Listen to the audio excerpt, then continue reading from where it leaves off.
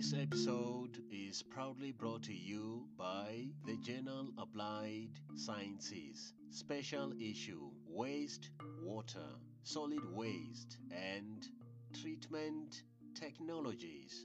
For more information, visit mdpi.com/journal/APPLSCI/special_issues. The special issue is now open for submission.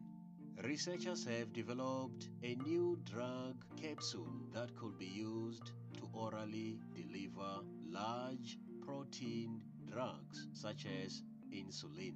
Their findings are demonstrated in the journal Science Robotics. To read the full story, go to news.mit.edu.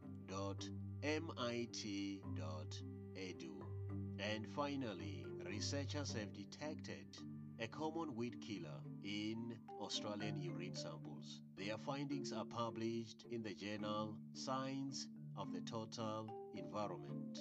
To read the full story, go to uq.edu.au.